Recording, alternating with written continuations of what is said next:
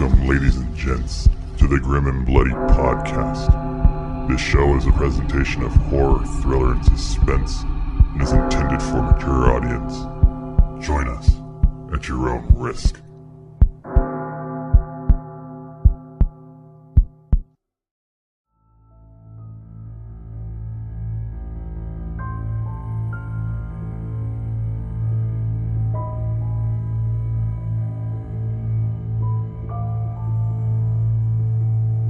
Well, welcome to a special edition of the Grim and Bloody Show podcast. My name is Kevin Nicholson, writer for HorrorNews.net, Scary Monsters Magazine, We Belong Dead, yada, yada, yada. We are here. Our show is, as always, brought to you by the good folks at Inktip and the good folks at Florida's great horror convention and festival, Spooky Empire. But with us, as always, is Al Omega, award-winning, popular host of the Creature Features show on, Roku. I'm on Roku and Creature Features Network. Creature Features Network. You've got your own site, creaturefeatureshow.com. How are you doing, Al? I'm holding up here, ready for the show. I've got a bunch of stuff I want to talk about too, so I'm Sure. so ready. Sure. Happy to be here. With us also is Joe Flynn, the award-winning host of Create TV, now in its 23rd year. Joe? Yeah, 23rd. I am kicking it over, come on. I'm almost getting to that magic 25. Come on, save me. You're going to be a real-life boy. Yeah. And with us today is the most special of guests. I consider him to be a B-movie icon. He's what helped get me into being a horror film fan, especially a fan of the nature, animals amok kind of films. And I'm telling you right now that if you were at the drive-in the 1970s, you quite likely saw a film made by this man, and because it was that popular. And I'm talking about William Grefe, the director of, let's start with Sting of Death, Death Curse of Tartu, Yes. Stanley. You've got Impulse with the great Bill Shatner in fine form, and you've got another one of your best Mako Jaws of Death with the absolutely terrific Richard Jekyll in it.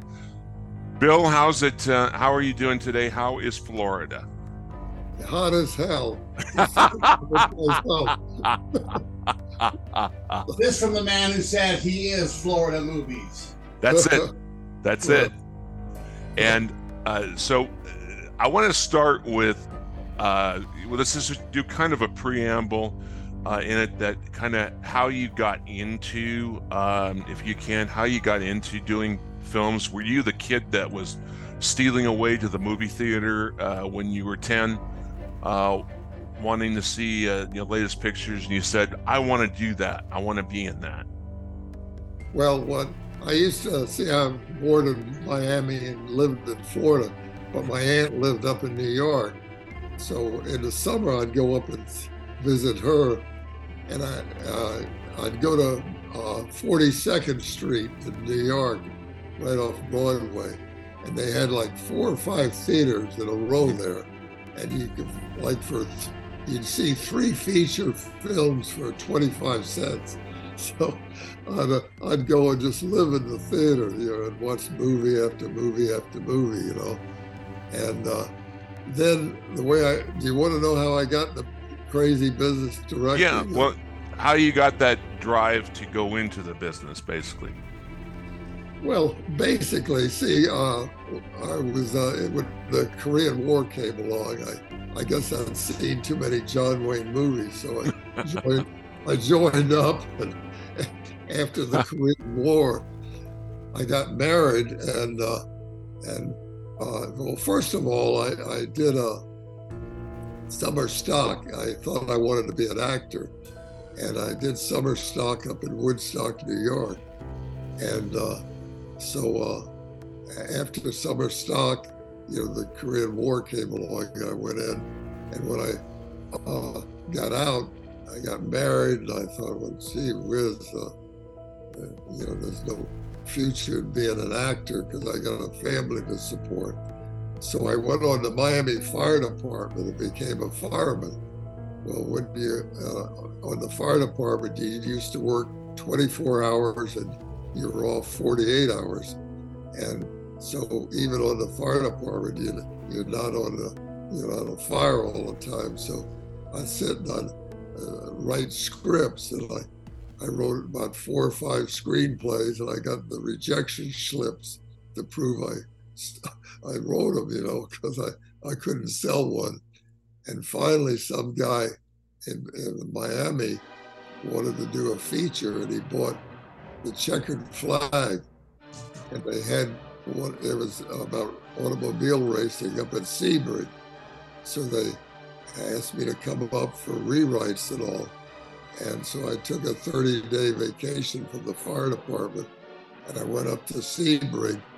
And the first day he had a nervous breakdown, and the investors panicked. What are we going to do? We got to get a director in here. And there was hardly any film business in Florida then.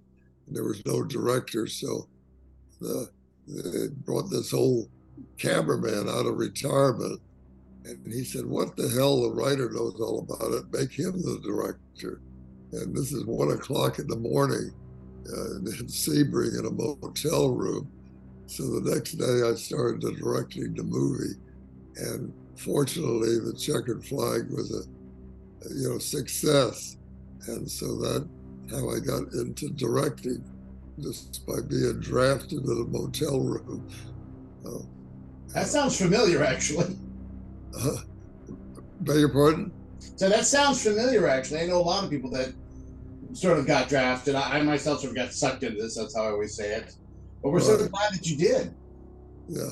So anyway, one of you wanted to know something about Alex Rocco? No.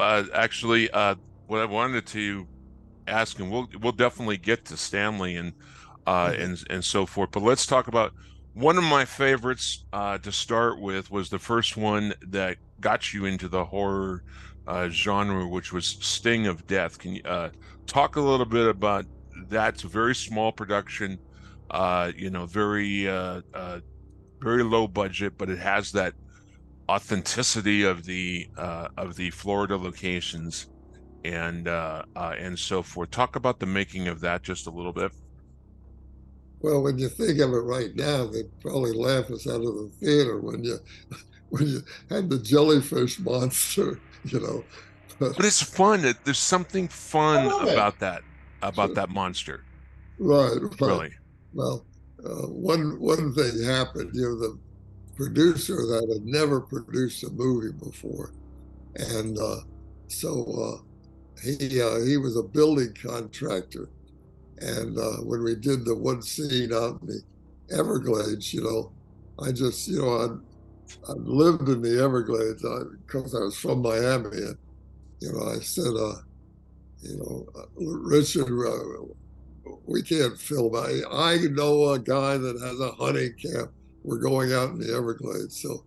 So we all get in our airboats and we travel out to this island, and the cord to the Aeroflex camera fell overboard, and we get out there and we couldn't run the camera, so we had to go back to the Tamiami Trail, send someone into the equipment house, get another cord, blah blah blah.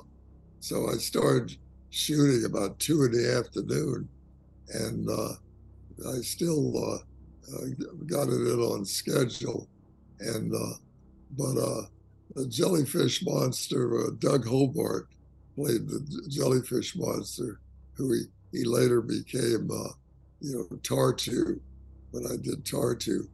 So anyway, when we finished, like the underwater stuff, I'll never forget this, as I said, this producer had never produced before. So we were supposed to go out and do some underwater stuff. So we report in the morning, 7 in the morning, and the weather report was it's going to be 12-foot seas, and high winds. And I said, Richard, there's no way in God's world we're ever going to film underwater. I rented this boat. It's paid for. We're going out. So boom, boom. We go out, and everybody was seasick but me and my script girl. And so anyway, we get out to where we were supposed to do the underwater, and we had a couple bikini babies with it. So one of the divers, one of the pressies said, well, Richard, maybe it'll be calm in the water. Let me go down. And he dives in. Help! He getting washed out to sea, and we're throwing him donuts and all. So I said, all right, Richard, now will you believe me? Let's go up to a Rainbow River where it's beautiful, clear in the spring there. So that's where we went up to near Silver Springs, and we did the underwater, which is about 300 miles north of Miami. But it was some crazy experience. And you happen to have a certain actress on this who would go on to a certain level of stardom, Deanna Lund. Yeah, Deanna Lund. Who would go on to Land of the Giants fame and be a B-movie star in her own right. What were your recollections of working with her? Did you kind of see that she was going to go places? Well, at that time, she was in the movie, but she didn't have that much of a part. No. And as Jessica, yeah. Yeah, but when I'd go to California, I'd see her, and congratulate her. We had dinner and all that, Sure. She did go on to do some good stuff. Sure. Now, as far as you said that you you talked about Doug Hobart playing your jellyfish. I kept I kept wanting to give him this creature character a name like Fred or something like that, because it looked like a Fred kind of thing. And it kind of leads to, I was going to ask you about your next picture, Death Curse of Tartu. Sting of Death made some money for you. And what happened? See, back then, all horror movies were double features, sure, which they put in the drive-ins and the local theaters. So the distributor could not find another horror movie. So he said the magic word, gee, if I could get one, I'd finance it. You would. So anyway, see what young filmmakers don't realize today is it was a nightmare. The damn camera weighed over 200 pounds. And on low budgets, you'd only do one take, and maybe if you really goofed up bad, 2 takes, because the film was so expensive. And then when you got into editing, the editing took forever, because you'd get on the Moviola and you'd look at the thing and let's say, I need a close-up of Tartu. And you go to a can, the assistant would get cans out, we'd look. Now, it's just boop, you hit the computer and it's right there, But so anyway, when he said it, finance it, well, the big problem was April 15th, all the drive-ins open up in the north, and they needed the film for April 15th, and now it was like December 1. So when he said the magic word, I'd finance it. And so anyway, I literally wrote Death Curse of Tar-2 in 24 hours. I stayed up all night, wrote the script. I said, what the hell can I write about? So I just took the age-old thing where the Pharaoh says, if anybody disturbs my tomb, he'll come back and haunt you. So The I mummy thing, the mummy. just moved Egypt into Yeah, the yeah, Florida Everglades, yeah. and so anyway, I shot that in 7 days. The Death Curse of Tar-2, the schedule was 7 days, and so anyway, it was released as a double feature, and in the end, whoever's seen Death Curse of Tar-2, they see Tar-2 goes down in the quicksand and dies.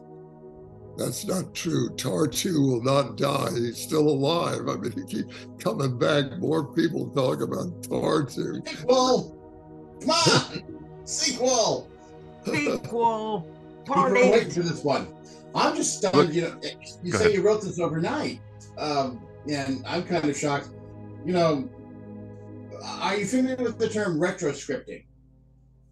Which is generally where you sort of give people the idea of what to say and they figure out the words in front of the camera. Was it, when you say you wrote it, was it like that, or did you actually write down all of the words for their script? I don't quite understand what. So I'm just saying, when you wrote the script overnight, you wrote down all the dialogue yourself. Yeah. Wow.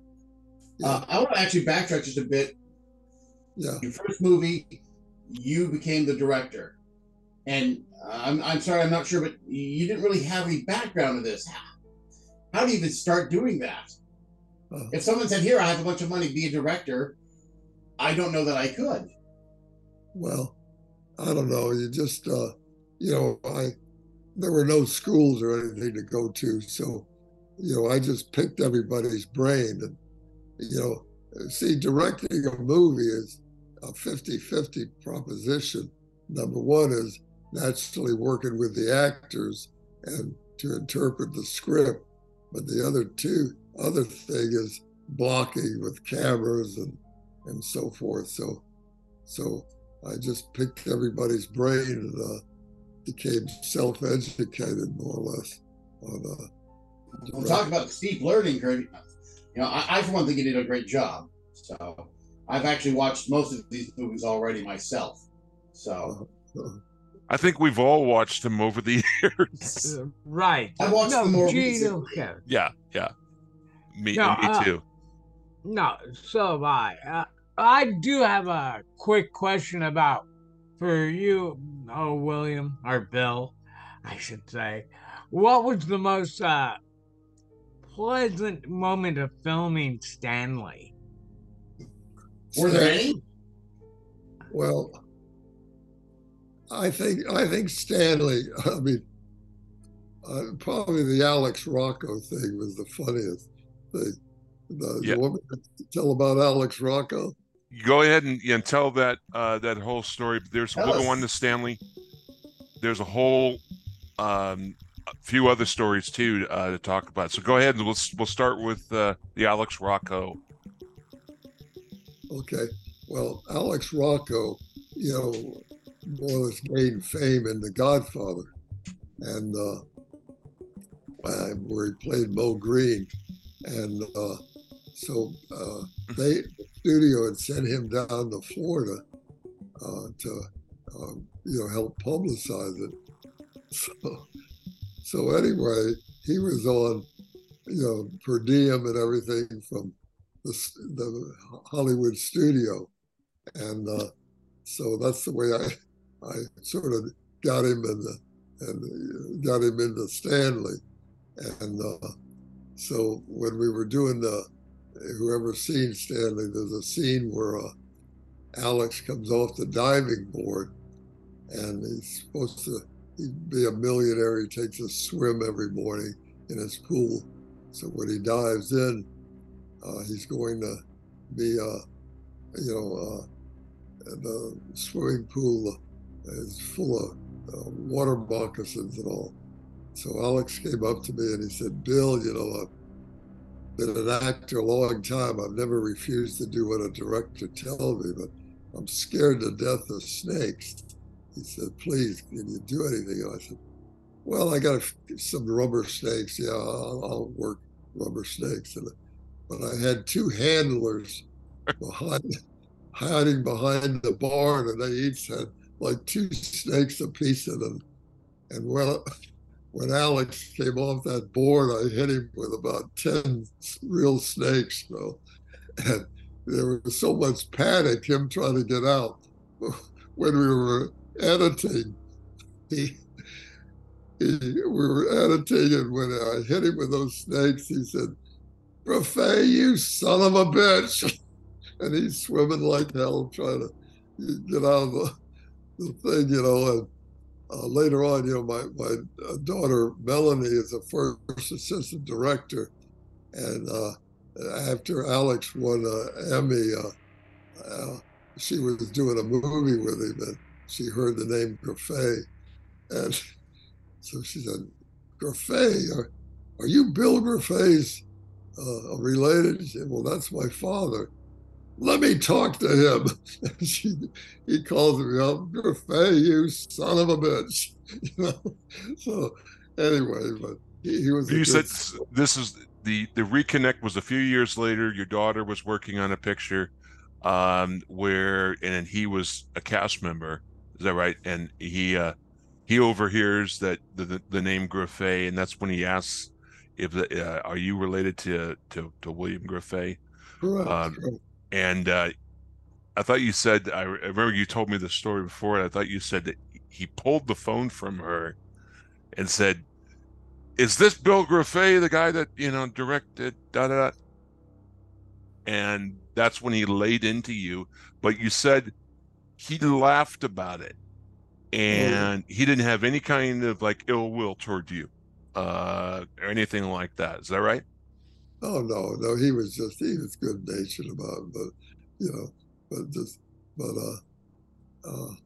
you know, I'll never forget Alex, you know, was sort of on the fringe of the mafia. I don't know if you knew that or not. Sure.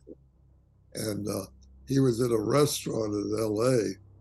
and he spoke fluent Italian, you know, and they were all in, and some waiter, you know, they were sort of cutting up in the restaurant, and some waiter in Italian, you know, said something derogatory on. And Alex got up and beat the hell out of the guy, broke a chair over his head and everything. So Alex was you know, could be a tough guy if you messed with him, you know. Just remember, do not make Mr. Alex Rucco angry. He'll hurt you. That's right. Now, now talking about Stanley, the couple of things I'd like you to to touch on. Um, what I've read was that um, you had a lot to do with, well, the first one is that you had a lot to do with snake wranglers, for it, and there was a lot involved of defanging snakes and so forth, and um, all the things that they can do.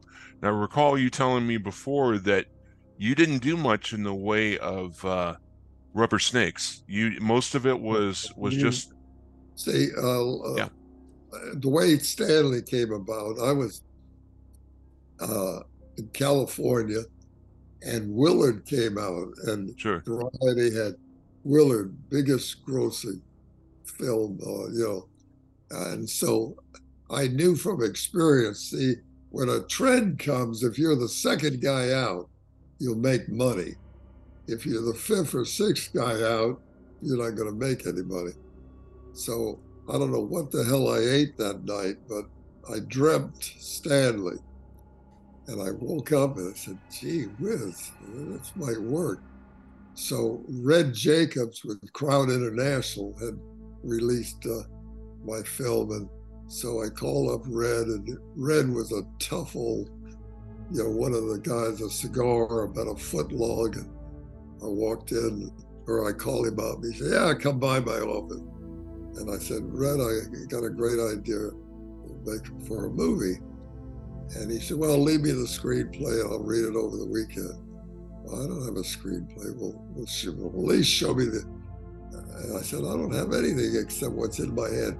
"Why the hell are you bothering me, you son of a bitch?" He's one of those. So he had a box full of Cuban cigars. And I reached in and grabbed one of his cigars. "Put that back, you son of a bitch." And he's screaming at me. And I said, "Red, calm down, for God's sake. Get his vice president in, and the other guy that was in advertising." So I got in and I told him the whole story. I had it all in my head. And he looked at me, he says, "How much will you make this movie for?" And I said, $125,000. He said, "You got a deal." Well, his handshake was as good as 10 contracts today. And he said, "I'm only going to put one monkey on your back. I got to have this in the theaters April 15th. So I'm not going to turn a deal down. And, this is the 1st of December. Mm-hmm. And so I said, no problem. So anyway, we shook hands on the deal. I said, "I got to get the red eye back." So I thought, Jesus, I don't have a script. What the hell am I going to do? I got the idea in my head. So I said, I'll call up, I'm trying to remember his name now. Anyway, this screenplay writer I knew was a pill popper. The guy had a whole, briefcase full of pills. And I said, "Oh, he can write it. He'll stay up for 2 or 3 days without sleep, So I met him at the LA airport. And I said, "I'm taking a red eye." And this was a Friday. And I took the red eye back to Miami. And I said, "I need a screenplay Monday morning." And so he just stayed up the whole weekend. And from all my notes on the story, he wrote the screenplay. And I started filming like 10 days later. And but Stanley, I don't know if you know it or not, when it opened in LA, it opened against the original Godfather. And The Godfather grossed 181,000. Stanley grossed 175,000. So, and God knows what The Godfather cost, 10 million or something. Stanley cost 125,000 to make. So, which is fantastic, because just like, back then, when your movies came out, regardless of who you're going with, as long as you made some money, it was a success compared to nowadays. yeah, well, see, what we used to only make, prints were very expensive, and we'd only make maybe anywhere from 5 or 10 prints, and we'd bicycle them around to different cities. But Stanley was such a success; they made over 100 prints of Stanley, and so it really did fantastic business, And but a funny story, Red, they didn't believe me at Crown what I was going to do with rattlesnakes, but so they sent down Johnny Burroughs, who was going to be my watchdog, that I could do what I claimed I could do. So anyway, I met him at the airport in Miami when he came in, and instead of going to the motel, he said, "Oh, listen, could I meet Frank Weed, your animal trainer?" And I said, "Well, sure." So Frank Weed lived out on the edge of the Everglades there, and so we drove out and walked up to his little cabin. And Frank wasn't there, but his son was there, and it was as I said, December, so it was sort of cold for Miami. So we walk in, and right in the living room, he had a little wire cage, and he had about 4 or 5 rattlesnakes in it. And Johnny Burrows said, well, "What the hell are you doing with these rattlesnakes in the living room?" I said, "Well, it's cold. We know Bill's going to use them Monday, so we didn't want them to get cold."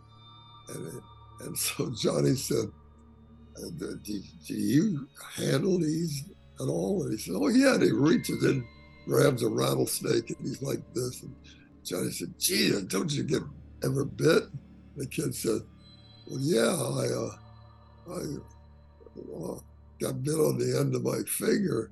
We were hunting moccasins, water moccasins. And that night, my finger turned black. And so I cut it off."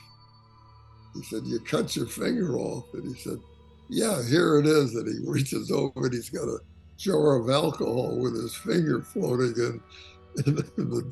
And so Johnny said, "Okay, Grefe, we can leave now, you know." So anyway, but I think Stanley should have had a Screen Actors Guild card, because he did more stuff. Like, I don't know if you remember the scene where he crawled in the boat, and Chris Robinson was in with the outboard motor. I mean, Stanley, really did stuff that I don't know how he, listened to us, but he did what I wanted him to do. Now, how was I've read interviews and so forth from Chris Robinson, the star, uh, about Stanley, and he doesn't seem to have problems working with the live snakes and things like that. What are your recollections about Chris, who went on to a long soap opera career, or was a soap star, and so forth? Talk about him for a little bit. Chris was a real trooper, a real trooper, And see, what we did with the rattlesnakes is he'd cut their fangs off. Yeah. See, and but we were in the filming about 10 days in. All of a sudden, I said to Frank Weed, I said, "What the hell? What is? I didn't know their fangs grow back. You cut their fangs off." Sure. And so anyway, but Chris was 100% trooper. He really, had put Stanley around his neck, and we did all kind of stuff, But anyway, I can't talk enough how cooperative he was, and plus he's a damn good actor, So yeah. And so, were there any issues with the snakes themselves? Any injuries to no, to the snakes or anything like that? the only thing, if you watch it, you have the snakes, Yeah. hitting you.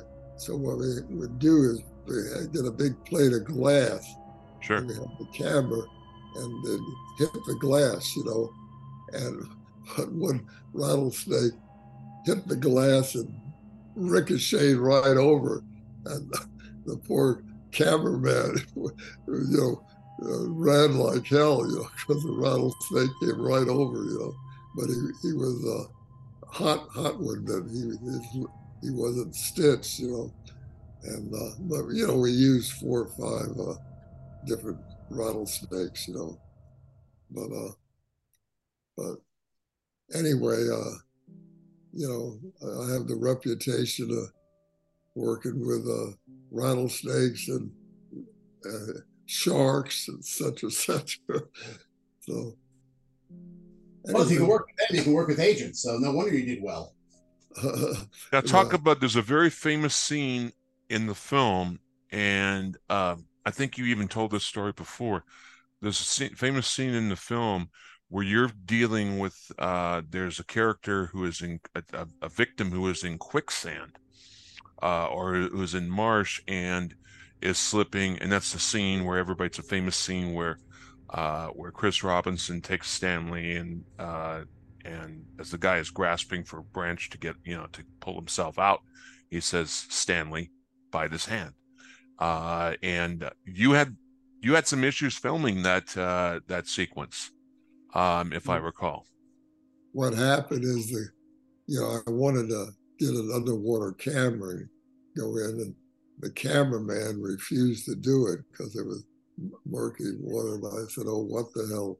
So I got in, and so I actually did that shot and went under with the camera, because I had the camera, and went under as when they threw Stanley at it. So anyway, so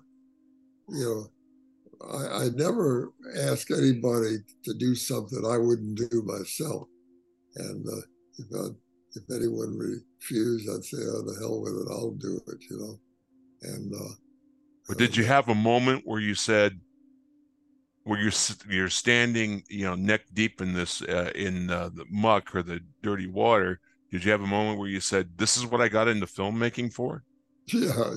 There's an old saying, I can't repeat it, but who do I have to get out of this movie? Pretty bad when it's your movie. Yeah, can I get a stunt double here on the double? Beg your pardon? No, oh yeah, he was asking, was there a stunt double for you standing by to step in to film that bit? No. Anyway, the only time I really almost got it was I don't know if you saw Hook Generation. Yeah.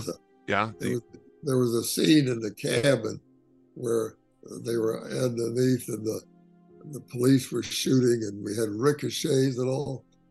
And so Johnny Chandler and all were there, and we had like Johnny was supposed to be a dope addict and a hypodermic needle.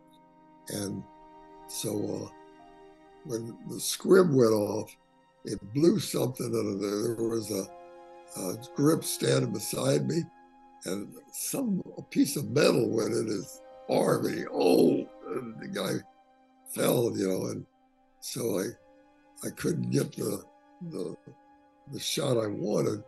So we had all that stuff there with those squibs, and I said, "Well, look, wrap a sound blanket around me and put a barn door."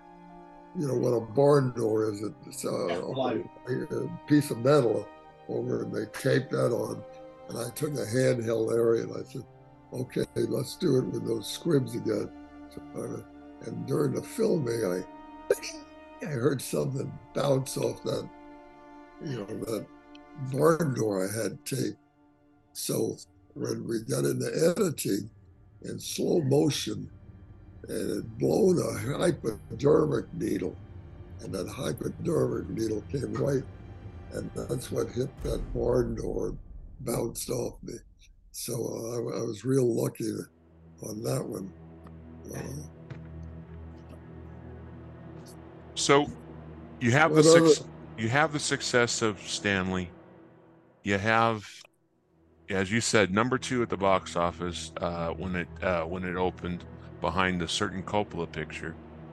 And I think it's kind of your career takes an interesting turn in a different direction in the horror psycho genre, where you have Impulse, which is kind of about this Lothario, sadistic Lothario who murders when he gets aroused, and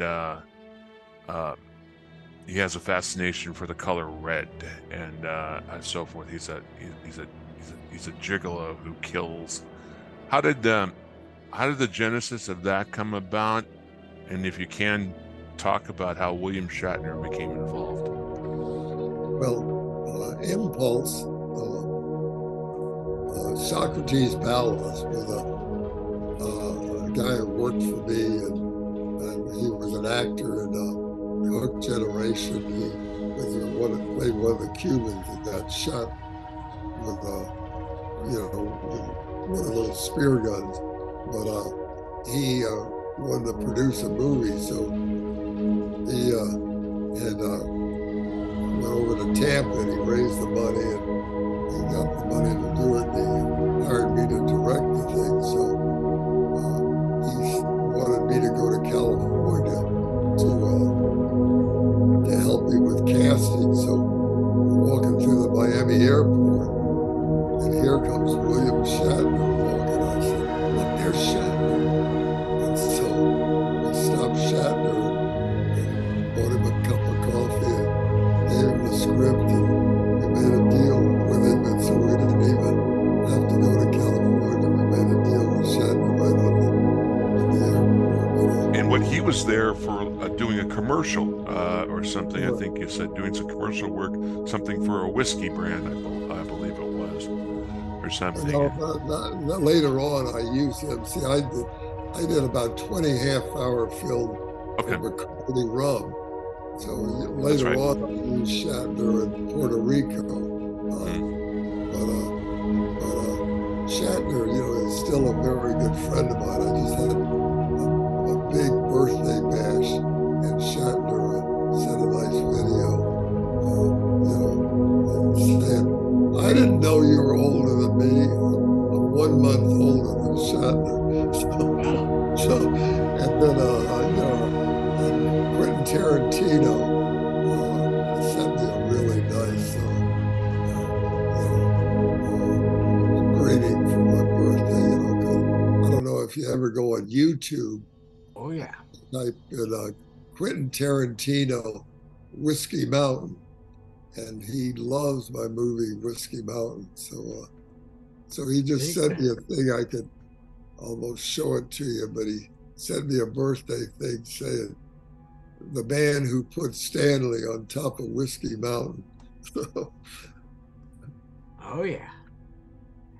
Oh, I don't agree. I agree with that because Quentin Tarantino is like that. He's a big fan of movies that are, unknown Right, compared. grindhouse movies. Yeah. Yes, he is that king of that. Yeah, yeah. Well, he, really, I should try and show you that poster, but anyway, it's We'll really take your nice word for it. We'll take your word for it. So anyway, but Shatner, funny thing, Shatner in person is a real funny guy. Like I was out, Quentin Tarantino here has that theater in the New Beverly in LA, and he's had me out there twice showing my film. So one time I went out and I said, I'm going to go by and see Shatner. And so I went by and I said, he's got a ranch in Kentucky and he has about 10 horses at that ranch. And I said, "Hey, Bill, how are the horses doing?" And he said, "Let me tell you this, Grefe, you never invest in something that eats while you're sleeping." So that's his humor. He has to feed the horses even when you're asleep. It's costing him a fortune to have those horses. Well, a horse is a stomach with legs, as people often say. They do like to munch on things. Can I ask you, I think you already mentioned the psychedelic priest. Yeah, wait one more. I want to tell you a funny story on Impulse. I was in seeing Shatner, and right before I went to California, in Impulse is a scene where he hangs Harold Sakata, the big guy from Goldfinger. And so unbeknownst to me, there was an amateur guy watching us film, and he filmed us, and the actual rig had slipped, and Sakata was literally choking to death. And so the scene is Shatner's hitting Sakata, and he notices that he's actually dying, choking to death. So he grabs Sakata, and Sakata, was like 260, 70 pounds. He was a big guy. So we all rushed in, and so this guy is this, I'm not even laughing at my own story here, but so anyway, the guy uh, filmed that. And so when I was going out to California, and the guy gives me a video, so I call up Shatner and I told him. He says, "Oh, I got to see this." And so I went by Shatner's office and he looked at it. He said, "Boy, this is fantastic." It shows me grabbing him, trying to save his life and all. And he said, "But there's no sound. Why isn't there any sound?" And I said, "Well, it was some amateur guy was just filming it. And he had no sound." He said, "Well, boy, I'd record it, but I don't have any equipment."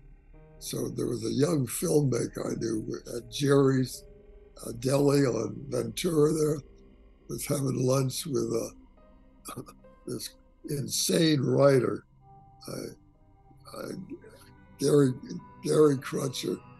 And so anyway, I called up that young filmmaker. I said, "Get over here." Shatner said he'll record. "I know you got recording equipment." So the writer said, "To hell with Shatner. I just ordered a banana split." But I said, "Hand that phone to Gary." So I said, "Gary, if you're not here in 5 minutes, I'm going to come over. And you know where I'm going to shove that banana split?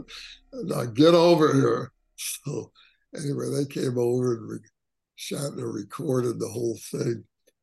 And afterward, he looked at his funny look on his face. He said, "I can't believe I did this for nothing." Because Shatner gets paid for everything. So I'm probably the only guy in the world that ever got Shatner to do something for nothing. Well, it just goes to show that I think with Bill Shatner, and I think we kind of see this over the years, uh, if you are a real friend of his, or you and he are real friends, I think there isn't anything that he wouldn't do for you. That he That's doesn't true. forget the people that he works with over the years. Yeah, Uh, that's true. See, when I yeah, I did all those half-hour films, which were very entertaining films. sure. And so I was doing one in Puerto Rico, and I called up Shatner, and I said, "I'm doing this film," and he was engaged to some, I forget her name. He later married her, but anyway, I said, "I'm doing this film in Puerto Rico. I can't pay you what I'd usually on a feature, but you want to come down and bring your girlfriend with you?" So he came down to Puerto Rico and did that whole thing for Was that me. Marcy Lafferty? His Yeah, yeah, right, yeah, right. Marcy. Yeah, Yeah, yeah, yeah. She was in the thing sure, for McCarty thing. sure. But he's still a very good friend, and as I told you, he sent a nice video for my birthday and all. So, anyway, Uh, so Bill, I was just gonna ask, if people are interested in finding you, how can they find you on the social media? I'm sorry, I didn't understand. Where can people find you on the internet? Oh, just Google William Grefe, Grefe, and they'll give all my credits. But Uh, I'm on Facebook too, you know. But so, but Well, go I want to ahead, go ahead and Bill. ask you, Bill, if we can talk for just a little bit um, about Mako Jaws of Death, and which seems to be one of those films, maybe along with Stanley and Impulse, that just resonates with people even some 50 years 50 years later. Um, Talk about that for a little bit and about working with Richard Jekyll. well, the way that came about, uh, I had done the shark stuff on Live and Let Die, the James Bond film, and so I was at the Cannes Film Festival, and Cubby Broccoli, was there, for the guy that did, all of the stuff for the James Bond film. And so anyway, that's the way he knew I was with Ivan Tors, who did a lot of underwater stuff. So I did the shark stuff there. And so when Mako came out, as I said, the trend after Willard was going to be the animal thing. So I was the second guy out, and I came up. But it's interesting the way I worked with real sharks. Those weren't any CGI sharks. Those were the real McCoy. And the way we'd do it, we always shot in Bimini. And what we'd do is we'd get about 5 or 6 cement blocks, and we'd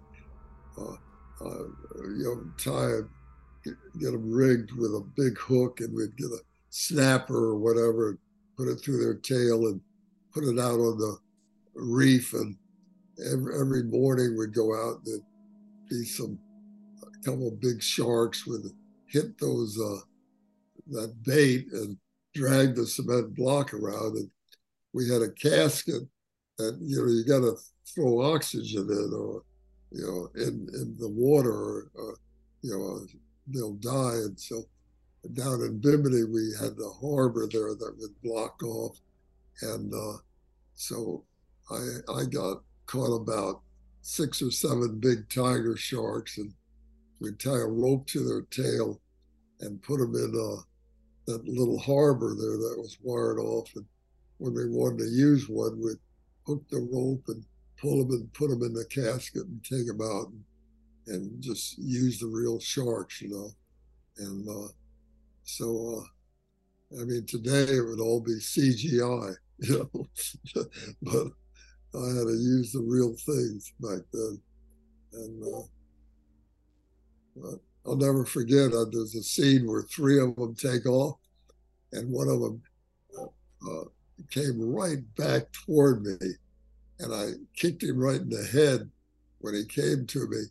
And their skin is like sort of sandpaper, and it sort of scratched my foot, when I kicked him in the head.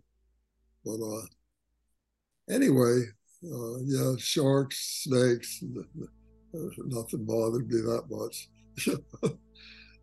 Oh, I was going to ask you about the psychedelic priest. Oh, this is an insane story. And we're ready to hear it. You did this back in what was it? Originally filmed in 71. People were 70 or 71, and but I knew this insane producer, and he called me. Huh? Aren't they all? Well, insane? Yeah. This guy was really nuts. But anyway, he calls me up from LA, and he said, "Bill, I got a great idea for I got a script, and so he gave me the pitch. A priest leaves the church, travels with it. So anyway, he said, "Jump on a plane, get out here. I want you to direct this movie." I said, "Well, send me the script." "There's not time there. Come on." Well, I'd been around the block, and I said, "No way. Send me the round trip ticket and send me half my salary, and I'll come out." So about a week later, the ticket shows and half my salary. So I went to LA, and he met me at the airport, and I said, "Well, come on, let me see the screenplay. I want to read it tonight." And he said, "I'm in serious trouble, Bill." I said, "What?" He said, "I don't have a screenplay." I said, "Well, what the hell did you bring me out here for?" And he said, "Well, I raised these trading stamps, which I don't know if anybody's old enough in LA, but they had trading stamps where, like, if you owned say automobile garage, and I owned a TV store. I wanted a TV. I'd go in and trade these trading stamps back and forth. So he'd raise the money with trading stamps. So, we had to stay at the, I'm trying to remember, it was right on Sunset, right before you get to LA, into Beverly Hills. There was a motel there. But anyway, we were staying there, and because they took trading stamps. And after 3 or 4 days of eating at this Ramada Inn, I said, come on, I'll go across the street to the New World and I'll buy dinner. So we went over there, and he had the basic idea, but no screenplay. So there was a lot of hippies all around there at that time. And so anyway, I saw a girl over there, and I said, boy, there's a typical hippie. She had the long dress on and all that. So we went over, and she'd never acted before, and that was our star. The next morning, we're having breakfast at the Ramada Inn. The actor walks in, and he'd never done a movie before, but he was trying to get in the business. And he had a big briefcase that had all his pictures in it. And I said, now he looks like a young priest. So that's how we got it. So I shot that whole thing with no script whatsoever, just winged the whole movie. And retroscripting. Yes. Yeah, that's it, man. And the way we'd do, like up in Topanga Canyon, we'd be going up there, and there's a stream, and that'd be nice to film there. And we'd get out there and just wing the whole thing, So I shot that whole movie with no script and just improvised the whole thing.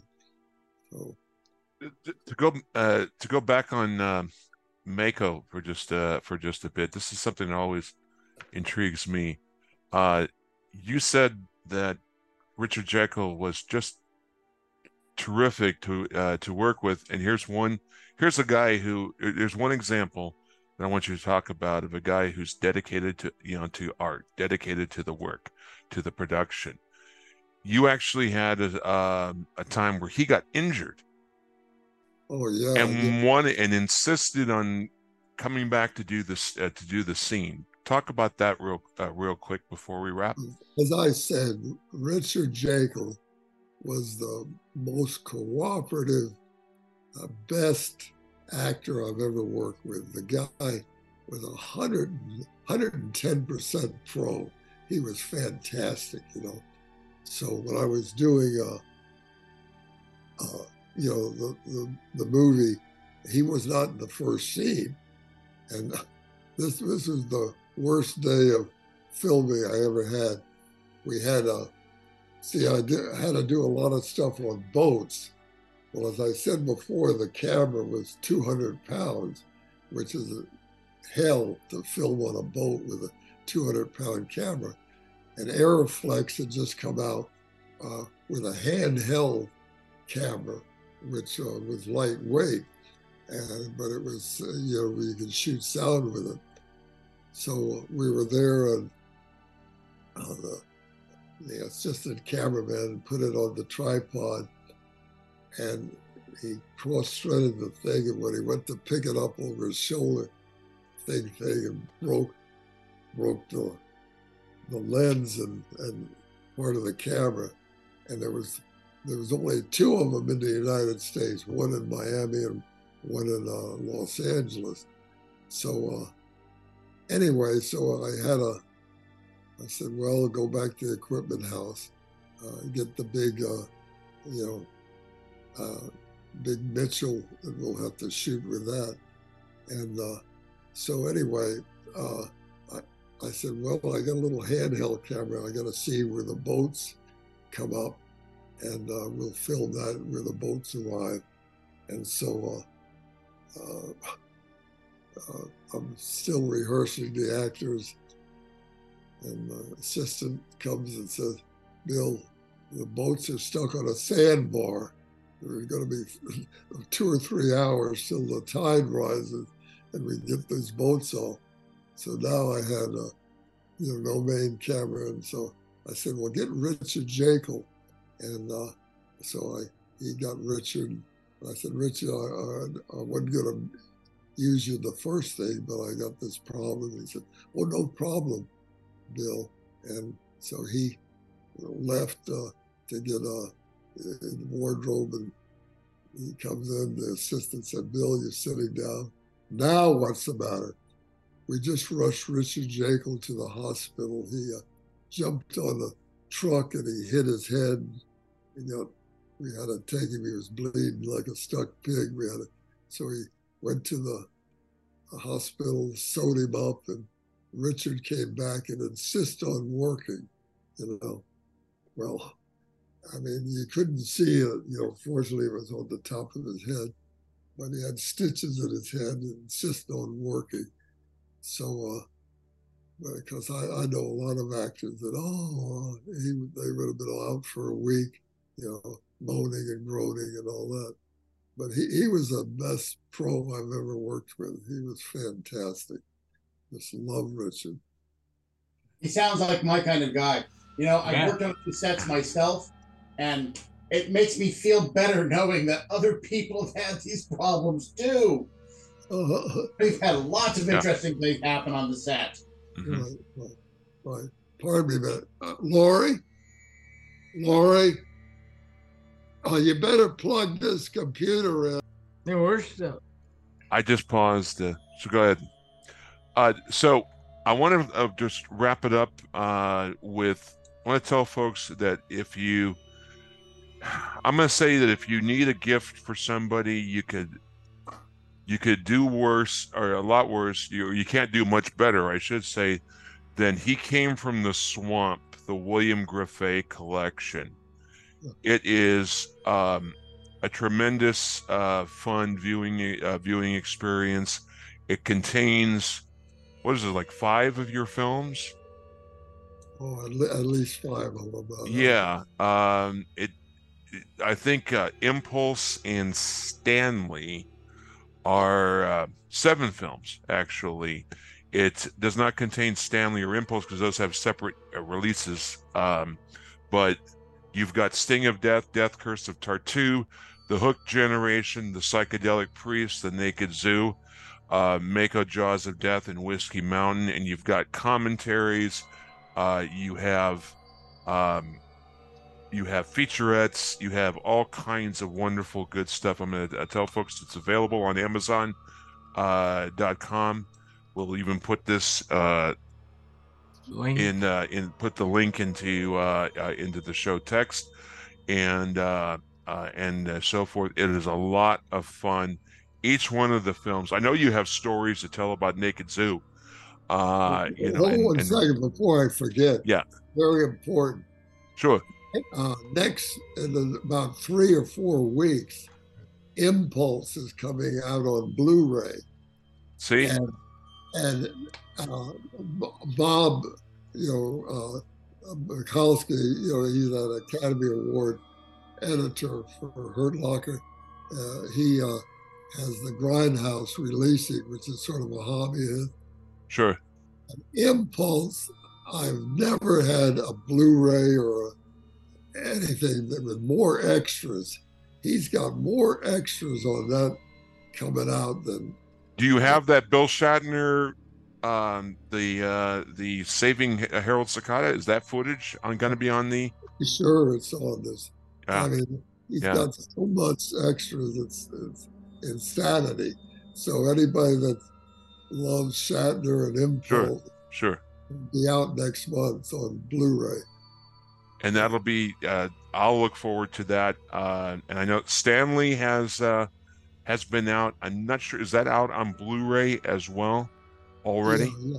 Yeah, but they didn't. They should have advertised that a lot more. They didn't have it as it's out on Blu-ray now. Right.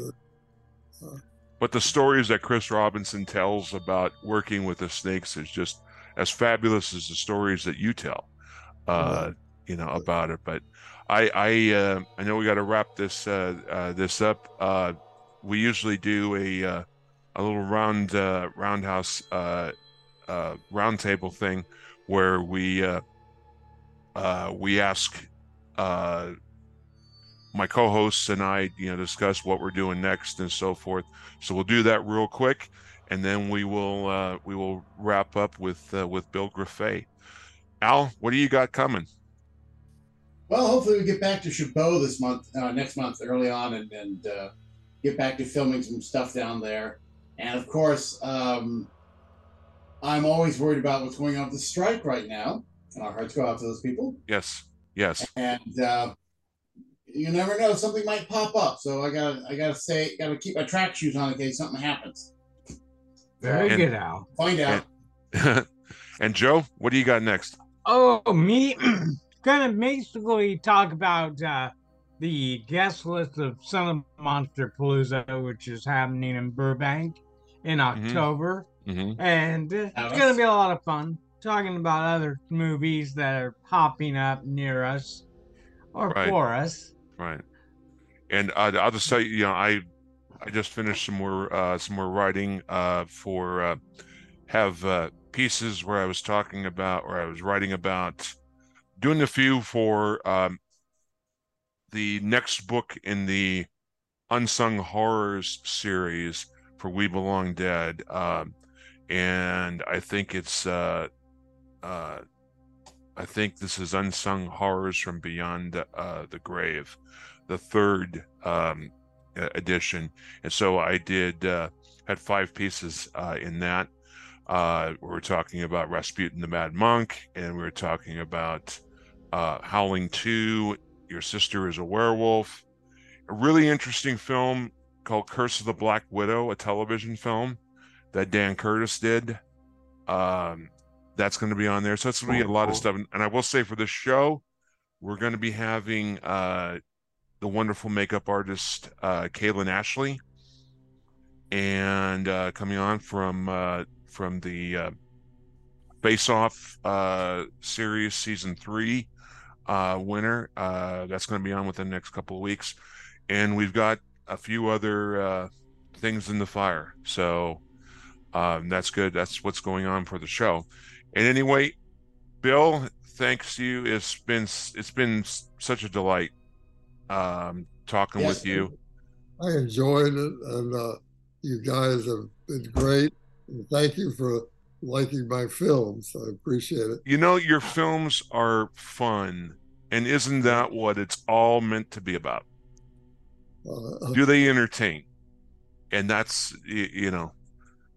I think it's true. I think your films are highly fun, highly terrific, and I think that's the reason why they're still on people's minds some 50 years later. Well, see what people don't realize, the longest shooting schedule I ever had was like 18 days. Most of those films I shot in 10 days. And, did you take some kind of course with Roger Corman or something about how to squeeze the smallest, but the smallest shooting schedule you can, make the most out of it? Yeah. Well, I'll tell you, Roger, went on. Roger was real smart, in that he had his own distribution and so forth. Sure. And, Sure. But anyway, people don't realize that a lot of these films you see today, like my daughter Melanie is the first assistant director in the DGA, and she's done over 100 major movies and TV shows. She just got 7 months. She was on a thing called Manhunt, which is about the guy that killed Abraham Lincoln, Sure. And all of her schedules are, 90 days scheduled, 120 days scheduled. They shoot. Let them try making a movie in 10 days, That's right. We'll show them how it's really done. Yes. Right. Well, Bill, thanks very much for joining us on the show today, and we hope nothing but the best for you in the future.